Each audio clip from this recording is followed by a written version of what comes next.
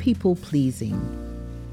You just can't please everybody, and you certainly can't please everybody all the time. There's a huge difference between being kind and helpful, supportive and generous, and losing oneself, ignoring, forfeiting, or diminishing one's own thoughts, opinions, ideas, and needs just to get along.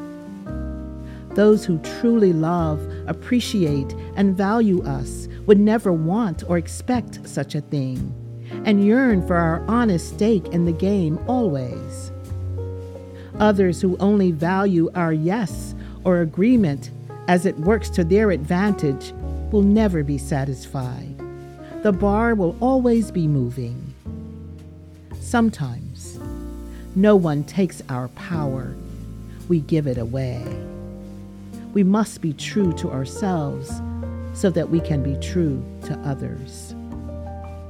Blessed Savior, remind us that you are pleased with our honest selves, and we are needed just as we are.